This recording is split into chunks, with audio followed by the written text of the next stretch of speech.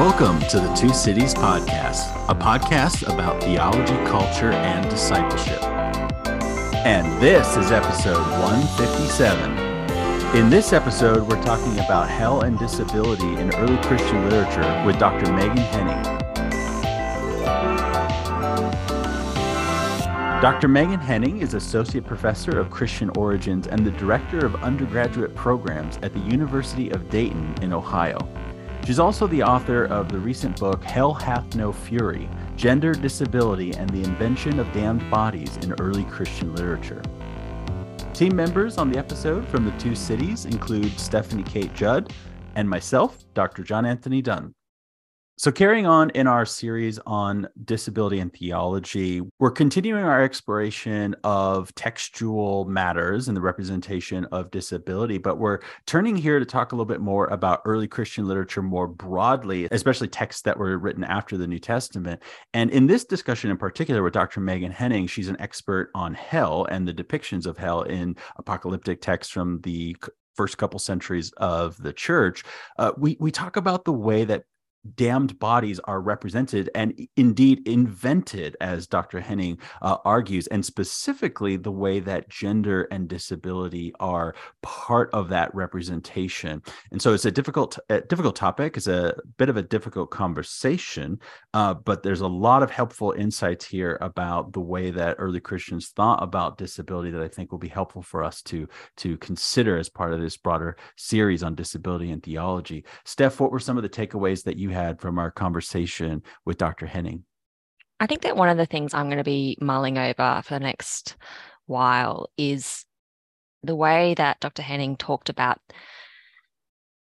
being mindful of the deliberate nature in which visual rhetoric is utilized in our communities, and particularly, hinging off her earlier work on the pedagogical function of hell and the images that are used to desensitize people, and the way in which all the bodies that are described in these early texts are both feminine and disabled, and that's not an accidental link, that there's actual intention in that logical connection. And she really helpfully unpacked the reasons why that linkage was present in those early communities. And I think as I go away from this conversation, I'm going to be thinking about, well, how are my unconscious, implicit understandings of the afterlife informing the way that I treat people in the present? So this was an amazing conversation, and I think you're really going to enjoy it. If you haven't already, please subscribe wherever you get your podcasts and leave us a review. And you can also find us on Twitter, Facebook, Instagram, or visit us at our website at thetwocities.com. And with that, here's our conversation with Dr. Meghan Henning.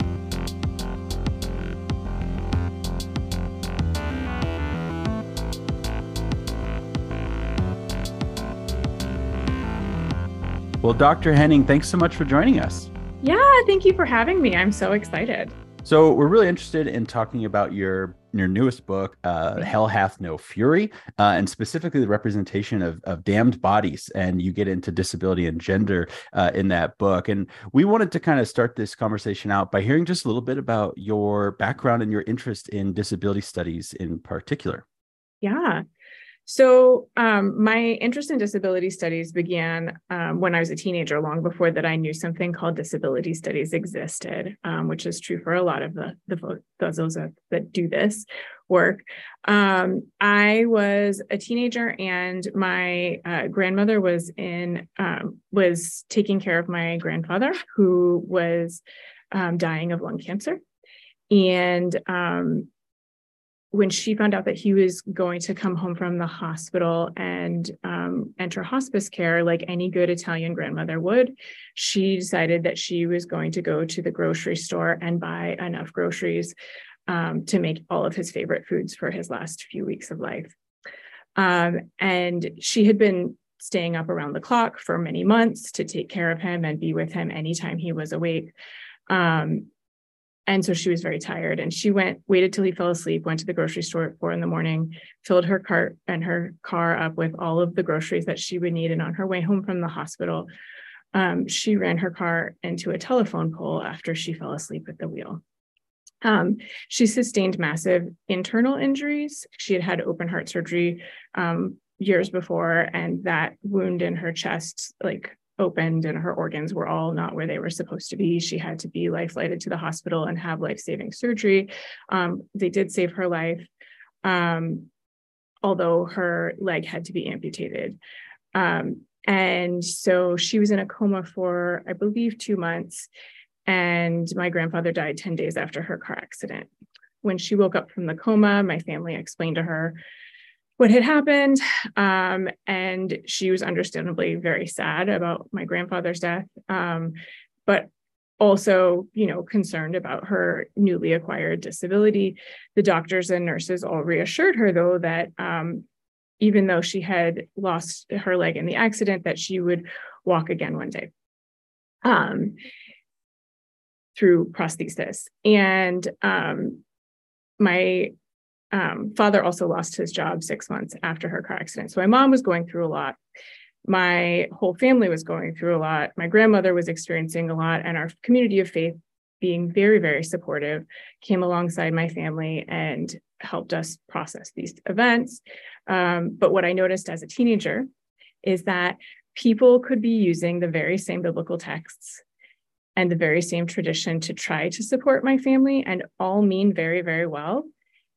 And sometimes those interpretations of scripture were helpful, and sometimes they were not. And so that's how my interest in both biblical studies and disability studies began. I, at the time, would have phrased it as I was interested in questions of bodily suffering and biblical interpretation, though when I encountered disability studies in graduate school, which I was introduced to by my best friend, Candida Moss, I found new language and realized that I wasn't actually interested in questions of bodily suffering per se. I was interested in when it was that we interpreted someone's bodily difference as suffering and when we did not. My grandmother was moved to a rehab center after her accident, and shortly after that move was told by a different set of doctors that she did have spinal cord damage all of a sudden and would never walk again. And after that, my entire family saw a complete demeanor change in my grandmother and her approach to her body and her life. And she died in a hospital 2 years later after her accident, mostly living in rehab centers and hospitals, and becoming depressed. And after I was introduced to disability studies, I could say that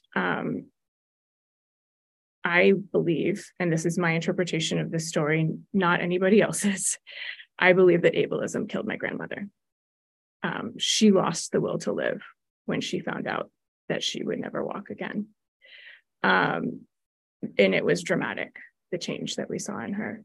So disability studies offered me a lens for many years as a scholar, as a temporarily able-bodied scholar, for reading experiences that were a big part of my life. I have many friends with disabilities, many family members with disabilities. This was a big part of who we all are. I tell my students that they think that they're studying this in my courses because of somebody else, but it's also always about them, because all of us will one day become disabled. And that's what Leonard Davis says, it's kind of the universalizing aspect of disability identity. However, in the global pandemic, just almost a year ago now, I myself was diagnosed with ADHD. And so I didn't one day become disabled. I've always been disabled. I just didn't know it. So now I identify as a disabled researcher who works on disability studies myself. Thank you so much for sharing that with us, Meghan. I think that one of the themes that's come out throughout this series has been the ways in which disability is so morally freighted, and usually in unconsciously negative ways.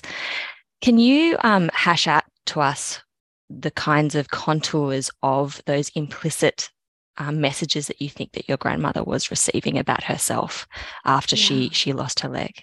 Yeah. So there's within disability studies theory, there's a literary trope that English scholars of disability studies call the moral test theory.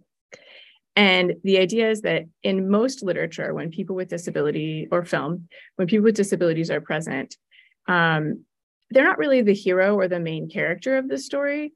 They're put there so that we can see how the other characters in the story respond to their disability, and whether or not those other characters are good people based on how they respond to the disabled body in their midst, who is sometimes like not even a three-dimensional person. The ways in which community members, so I mentioned our church community, there were people who would say things like, well, my mother was sick too. And we just really prayed hard for her and she got better. So we just need to pray really hard for your mom, for your grandmother. And as Stella Young, a disability rights activist, says in her TED Talk, right? No amount of looking at a flight of stairs and radiating a positive attitude or praying about them changing into a ramp, right, is going to make that happen. So it can be very frustrating, but it is also ethically freighted, right? The idea in the prayer example is that if my family was just maybe more spiritual, we wouldn't be having this experience with disability. Maybe my grandma would have woken up from her coma sooner if we'd just been better prayers. Don't know, right? That was the implication that was there. So, and I don't think that's uncommon. That wasn't a narrative that those individuals made up. They were trying to make us feel better, right? That was the most widely, readily available script. And so I don't fault any of those individuals who said those things. They have picked up in their culture this widely held attitude that some particular kind of body is better than other kinds of bodies. And if you are morally, ethically doing the right things, you will receive that superior kind of body. And if you're not, then that's when you end up in a different body, a non-normative body, a disabled body, according to the narrative of the parent culture. And as someone who does work on biblical texts, I can say that our culture is not unique in this way, right? There are other cultures and civilizations that had a similar attitude and approach to disability. And that is in part where we get some of these ideas, especially if we are part of traditions that hold those texts as central. But also if we're in cultures that are influenced by those texts, whether or not we ascribe to them. And of course, in your research, you've demonstrated how a lot of this is operative in early Christian texts and their descriptions of hell and the people who are there and the representation of damned bodies. And we're curious to kind of hear more about that in particular, and would love to kind of set that up a little bit by hearing a bit about your first book on hell, Educating Early Christians to the Rhetoric of Hell, published by Moore Seebeck. Can you tell us a little bit about how hell is educational, how the rhetoric of hell is educational for early Christians to kind of help set up this conversation about its representation, the early Christian representation of damned bodies in particular? Thanks. So in the first project, I had started to read some of these texts. Well, back up a little. I had this interest, right, that was grounded in this experience. And I started reading the theological texts that are or the New Testament studies, biblical interpretation texts that are standard training for New Testament scholars. So I was in a seminar and I'm reading Bultmann, as you do, in graduate school. And in his New Testament theology, he has this line about how, there are these passages that describe weeping and gnashing of teeth, or outer darkness, or eternal torment, or Hades. But those aren't part of the essential theology, or the kerygma, as he calls it, of the church. Those are the things from the outside cultures, pagans, namely, he calls them, right, Greeks and Romans. And he says this is just a dribble from the outside culture. This isn't the kernel of the Jesus message. It's got nothing to do with that. And I thought, well, that would be convenient if it were true that, Jesus isn't meaning for this to be the ethical center of the message, but that this is just part of the outside culture. But I thought surely it had to be more complicated than that. And I started to suspect that perhaps it wasn't totally true, because I had done a lot of thinking about apocalypticism already. And I knew that many people thought that the apocalyptic outlook was kind of central to who the earthly person of Jesus was and to his ministry. And so then I began to be interested in thinking about what exactly was Jesus doing when he invoked these images that we associate with hell. At that point, there was a lot of work, like Alan Segal and other scholars, who had kind of said, look, like, this is, we can separate these things out. We can say, Hades is just a reference to Roman notions of torture. And when we see Gehenna, like that's the valley outside of the city. And so really there's no hell in the New Testament, right? And so even, late 20th century, early 21st century scholarship on hell was still really trying to cling to this idea that hell wasn't in the New Testament. And I couldn't believe it. And so I started to do the research and started to think about ethics and rhetoric in the ancient world. And I got acquainted with the work on ekphrasis, or visual rhetoric. And what I started to learn as I started to look at that literature is that as Greek and Roman students were trained in the basic the building blocks of rhetoric and education, they frequently had to memorize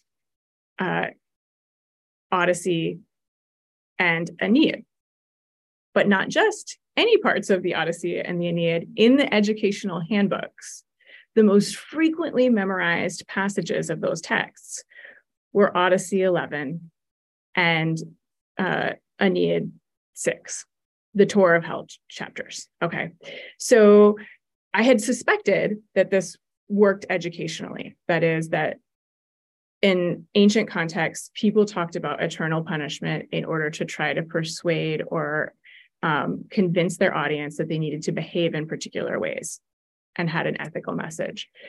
But when I found out that a number of the educational papyri had a focus on these particular chapters, and then you have rhetoricians talking about how rhetorical training is all part of the ethical formation of the soul of the student,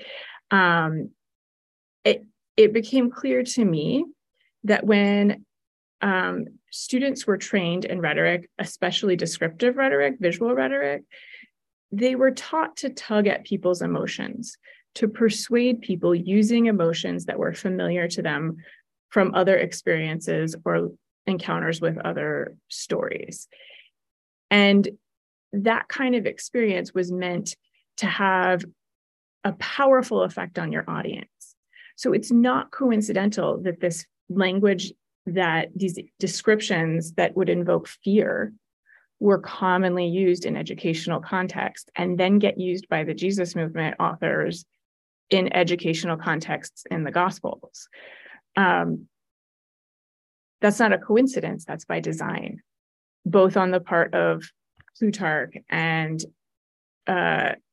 Virgil and Plato and Matthew, who has these teaching moments throughout the gospel where Jesus is serving as educator and trying to persuade audiences to behave in particular ways. So that first project was really about trying to figure out what was the hell language doing, and not as much about where did it come from, but what is it doing when Christians are pulling this from the broader culture. To say that it comes from the broader culture doesn't really change the fact that it's still in the biblical texts and was still used by early Christians and later Christians for thousands of years as well.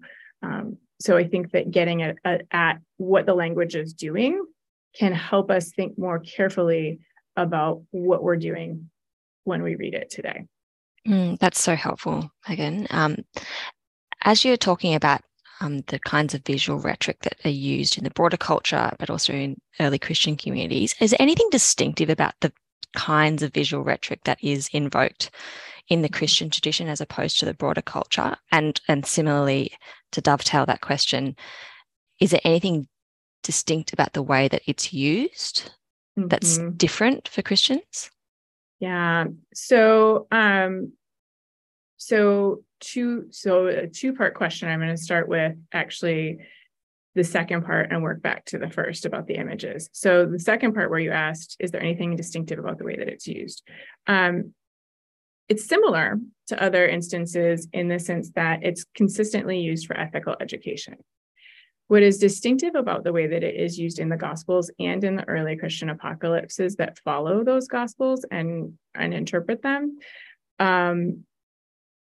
is that it's focused always on care of the other. And you get some of this in Lucian, for example, the comedian. He does have this great passage where in Hades, the poor are riding on donkeys who are the rich, and the rich have to carry the poor around for like 250 years in Hades.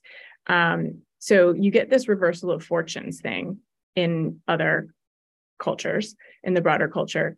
But what you get in the early Christian text is that there's not only this reversal of fortune, like we see in Luke 16, for example, with the rich man and Lazarus, but the idea that specifically how you treat the people in the world who are seen as the least will be how you are judged in this life and in the next, right? You're meant to change your behavior now. And in the contemporary world, like when people imagine hell, they particularly usually think about individualized sins. To be sure, those are there too. I always say that, like, if you think that hell exists, like, we're all going there, right? Because these are like very comprehensive lists, and no one's left out. Okay. But our contemporary focus is always on these individualized sins, but these ancient texts are very concerned about, like, who's feeding the poor and the hungry, who is providing offerings to those who are without in the broader society, who's serving agape meals to travelers. Like, it's very much about how you're taking care of others in community, which I think is distinctive, especially from our own assumptions about what might be going on in those texts. It's really rarely ever in the earliest texts about belief. It does become about belief later on by some of the 4th and 5th century texts where you could be excluded by denying the incarnation, for example. But that's a later development. In Matthew 25, the goats are those who don't care for other people in community. The images, the first part of your question, is that Christians both borrow other images that are really common in other texts that are earlier, both in Jewish apocalyptic literature and in Greek and Roman visions. But then they also dramatically amplify it. So when I say in the subtitle of the book, like, the invention of damned bodies, I mean it quite literally, that nobody imagines damnation with the severity and intensity that early Christians did. And really, early Christians are basing these images off of images of ancient prisons and torture that are in their midst in the Roman period. So some, like I said, some of the images are clearly part of antecedent texts and traditions, like, for example, the presence of fire. But other things like dampness, darkness, noxious fumes were part of, for example, like the Lake of Avernus or like sulfuric spaces, but they were also a really prominent part of ancient prisons, which would be underground mines with, just to be clear, no bathrooms. So they did, in fact, smell like feces. And that is, I'm really looking forward to the work of Mark Lettany and Matthew Larson, who have a book on ancient prisons coming out soon, which I think is going to be phenomenal for helping us understand how early Christians are really drawing on these ancient punitive tactics and practices. But basically, early Christian hell is like the mines, only just unimaginably worse because you can't ever get out. And John Chrysostom says that in one of his treatises. He says, like, it's like the mines, but worse. This is how they imagined it. And that point about the invention of damned bodies and kind of the distinctiveness of the Christian representations of damnation in this way, I'm wondering if you could extend this and tell us a little bit more about the representations of disability in particular. You talk about gender as well. Curious to hear more about the ways in which disability factors into these depictions of hell. The way in which the damned bodies in early Christian hell are depicted, as I was first reading the early Christian apocalypses, which the second book focuses on, Candida Moss had written her article, her JBL article on the woman with the flow of power, or the man with the flow of power, sorry. Reading Jesus in the story of the woman with the flow of blood, and the way in which gender plays a role in that story, and embodiment and disability. And as I was writing the first book, was really, really aware all of a sudden that these bodies are all being read not according to our standards of embodiment and torture and what is going on with bodies when these things that are described would happen to them, but according to ancient ones, right? The cultural model of disability says that disability is both something biological, but also something that is defined by a culture. And so as I was reading these texts that describe bodies being changed before the eyes of the reader, it was very apparent to me that all of the types of bodies that were described as punished were womanly, effeminate, weak, leaky, disabled bodies. And to be clear, in antiquity, just like in many contexts today, to be disabled is to be female.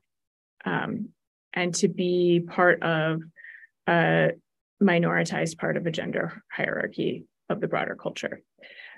And so I started to look at ancient medical texts more closely for clues as to what some of these punishments might mean.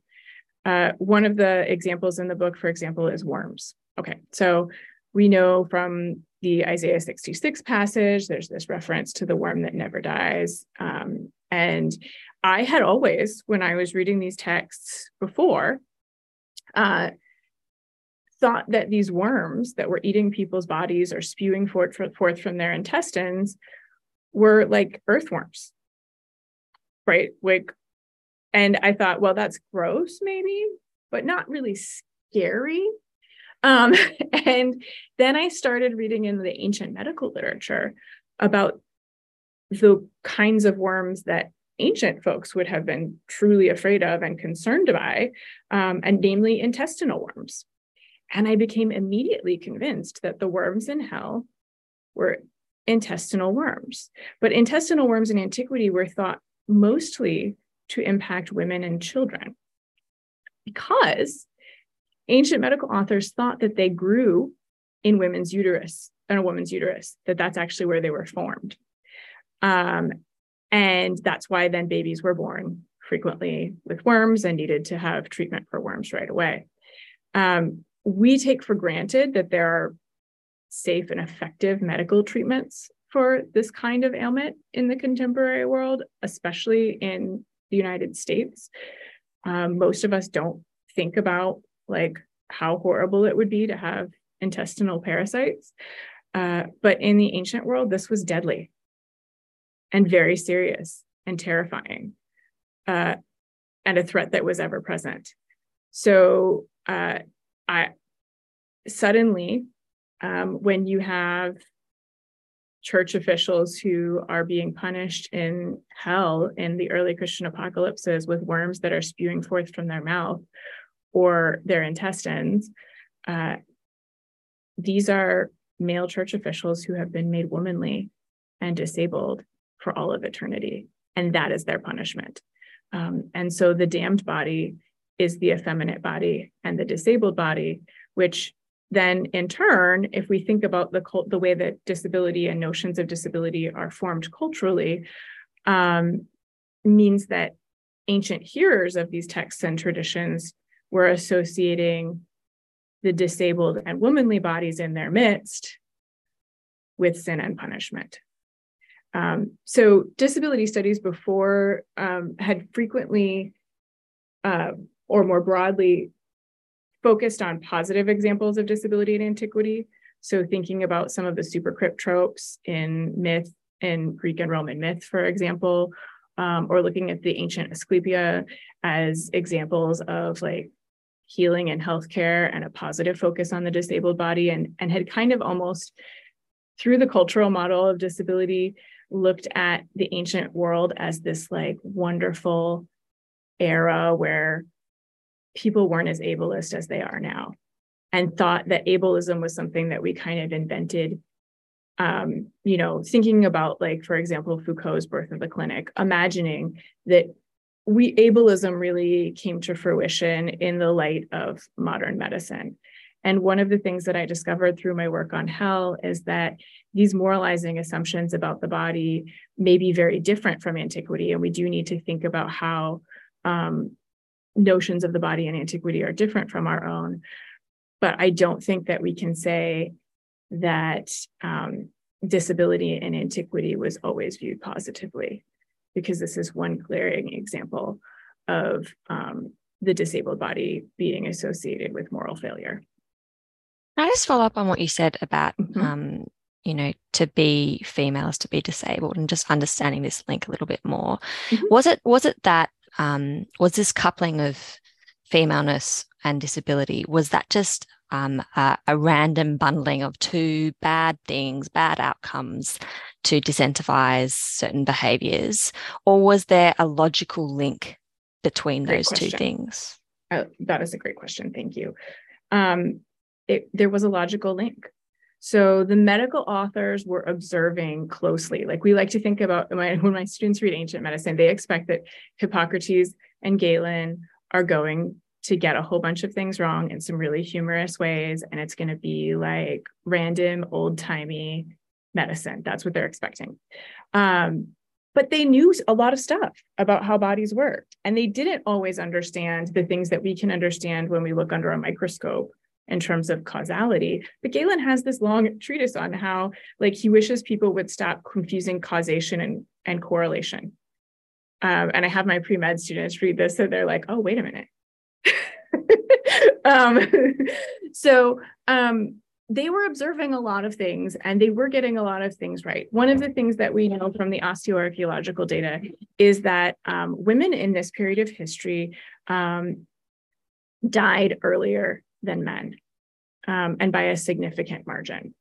So their idea that the female body was weaker in constitution was probably based on this, right? Women died. Now, what they didn't know is that their insistence that women have as many children as possible in as rapid of succession as possible with no prenatal supplementary vitamins was probably what was causing the early that'll death. Do it. Right. So, their bones were falling apart, their bodies were falling apart because they were being expected to do things that other people were not being expected to do with their bodies. So they're observing this in a way, and then saying, oh, well, women's bodies are weaker. Women's bodies are more likely to be ill. Women's bodies are more prone to a number of disabilities. And so, yes, there was a logical connection. But then there's also a huge cache of literature and story that develops around this, such that it would have taken quite a lot, right, to push back against that tide with any kind of contrary vision of the female body. So both is my answer to your question. So I'm curious about how some of this might differ from New Testament representation of hell and representation of damned bodies, especially since your second book is more focused on the early Christian apocalyptic literature that is written later on. Do you see a development in either the nature of hell itself or the representation of the bodies that reside there? Do you see any kind of development in that kind of in the understanding and the representation? Yeah, the bodies that reside there are not described with the same breadth of detail in the New Testament texts. So in the first book, I talk about this as kind of enargeia or ekphrasis, and I say like these are definitely examples of descriptive rhetoric that are meant to evoke the imagination. However, the focus there is really on the ethical behavior that you're meant to avoid. And then there's some detail that's given, but it's meant to link you to other texts that talk about this or other things you might have heard about places of eternal punishment and evoke those emotions. There's less focus on particular bodies receiving particular measure for measure punishments. We get in Luke 16, the biggest description, right, of the rich man and Lazarus. And the rich man says he's in agony in these flames.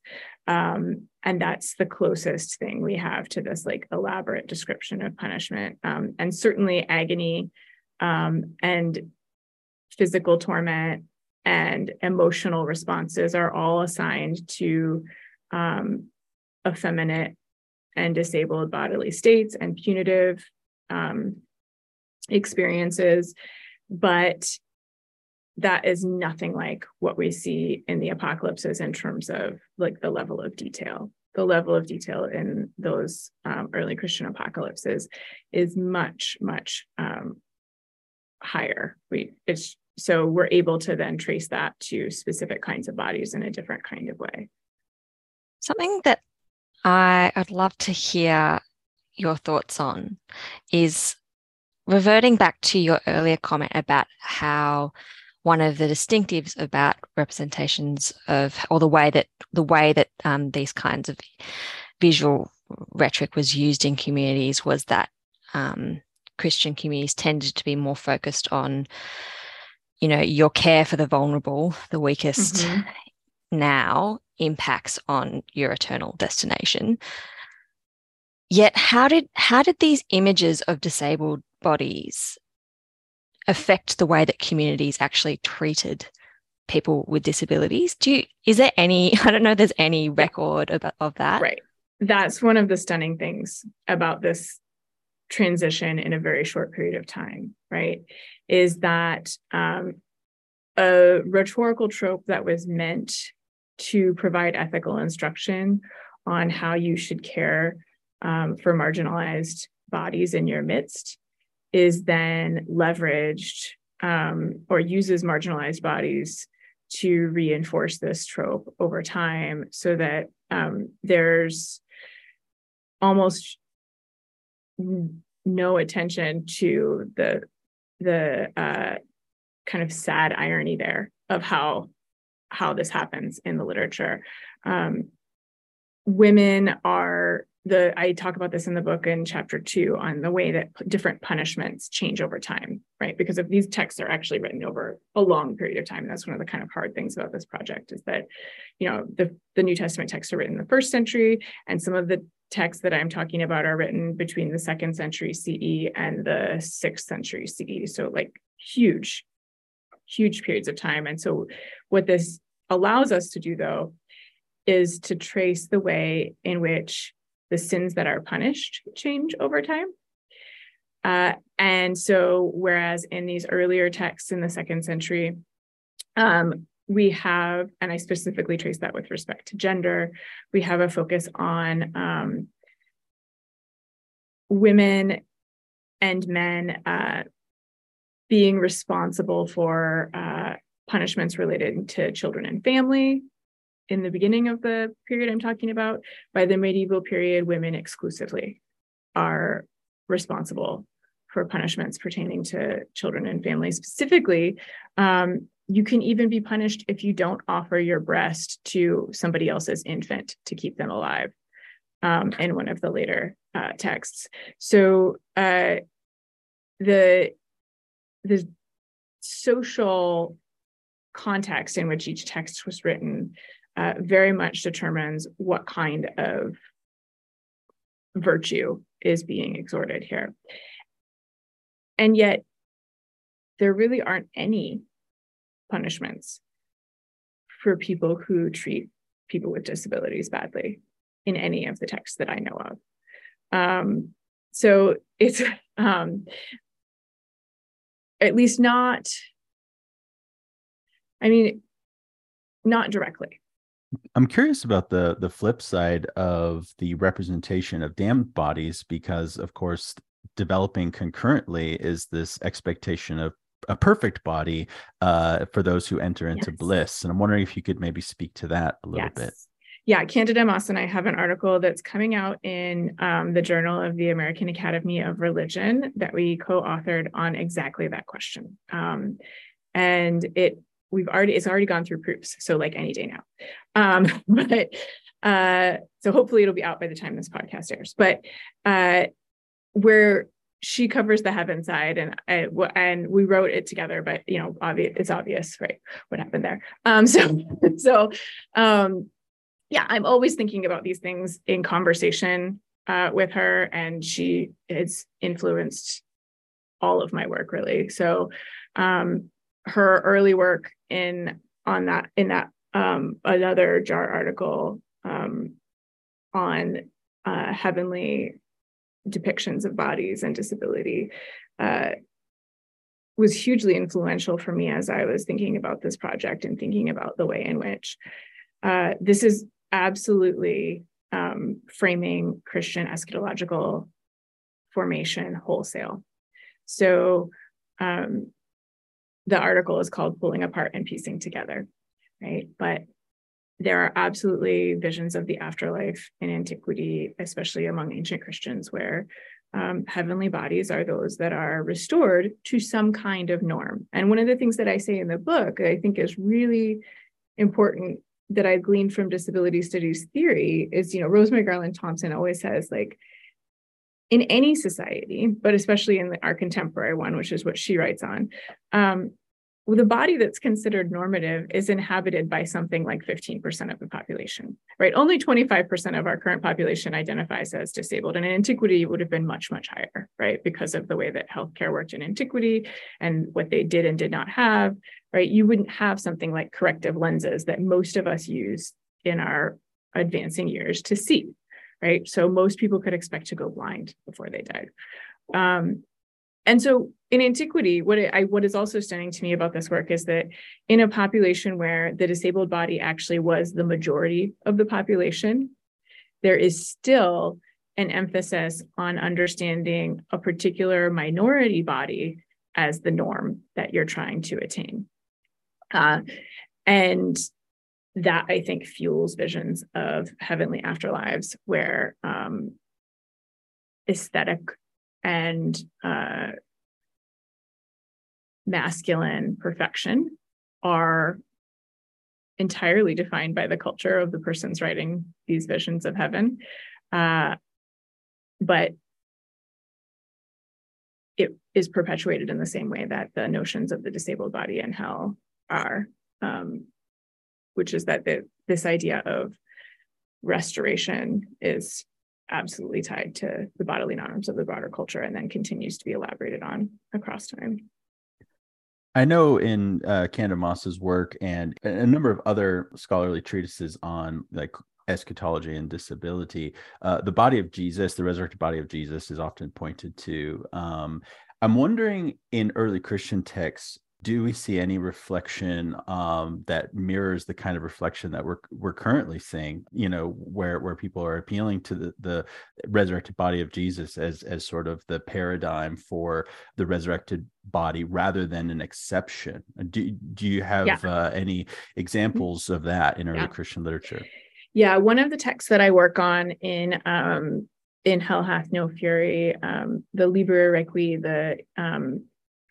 the Book of Mary's Repose, as I call it in English, has a fascinating section where Jesus is in heaven with the disciples, and they're just kind of hanging out, having a conversation, as you do, right? Mary just came up, joined everybody. And so they're having a chat, and the disciples say to him, "Why do you still have your wounds?" And they start like pointing to the stigmata, and they're very like disturbed by this. And the response is something like, and I'm going to mess this up because I don't have things memorized super well, but it's something like, I'm going to have these wounds until everybody learns what they need to learn. So Jesus's wounds persist in heaven. He is, or his scars, right, as Moss interprets them in Divine Bodies. He keeps the scars, and they're important. It's not an accident. God didn't goof in resurrecting his body with these scars. They are meant to be educational for the audience. Now, that is both a great representation of disability in eschatology, but it's also fits with the literary trope within disability literature where the body of the disabled person is there for the pedagogical value of others, right? So that reading, right, that Jesus offers for the disciples is kind of a common cultural one of like, well, I wrote about that in the Acts of Peter articles earlier in my career, right? That Peter's daughter has this function, for example, where her disability is entirely a kind of pedagogical literary device for Peter and the people who are looking at her. So, but there are definitely a number of strands in early Christian thought that see the scarred or wounded body of Jesus as the one that we should be looking to for information about how the resurrected body will look. And it's not one that meets the normative standard of the day. Yeah, that's one of the enduring themes that's come up a lot as we've spoken to people throughout this series has been that, as you call it, literary trope, or generally the ways in which people with a disability are treated as objects rather than subjects. Mm-hmm. And as a final question, as we kind of zoom out and you take your work and you think about how it applies to our communities now and the way we speak about people with disability, generally speaking, the way we think about where we're heading shapes the way we treat people now. What do you think are some of the headline critiques that you'd have for people that you really want people to reconsider as they speak about people with disability, the eschatological hope that they have and the way that they think about their bodies? For me, I think that the study of disability shows us that disability, bodily difference, is not good or bad. It's neutral. On any given day, my own experience of my disability can make my life more enriching, better. I happen to have a disability that it fits very well with my job. Hyperfocus is why I am good at doing research. And that's an onboarding feature of my neurodivergent brain. Okay, that's not that's not a bug. That's the whole deal, right? But other days it's a pain in the ass. And it's really difficult because I can't be the kind of mother, teacher, scholar that I want to be when I am not able to hyperfocus, where I'm trying to hyperfocus on something else, where I'm just exhausted, because neurodivergent life is sometimes very exhausting. So that's just my own life, but that's a common narrative within the disability community, right? That our bodies are different, but the great palace lie is that everybody's bodies are supposed to be the same.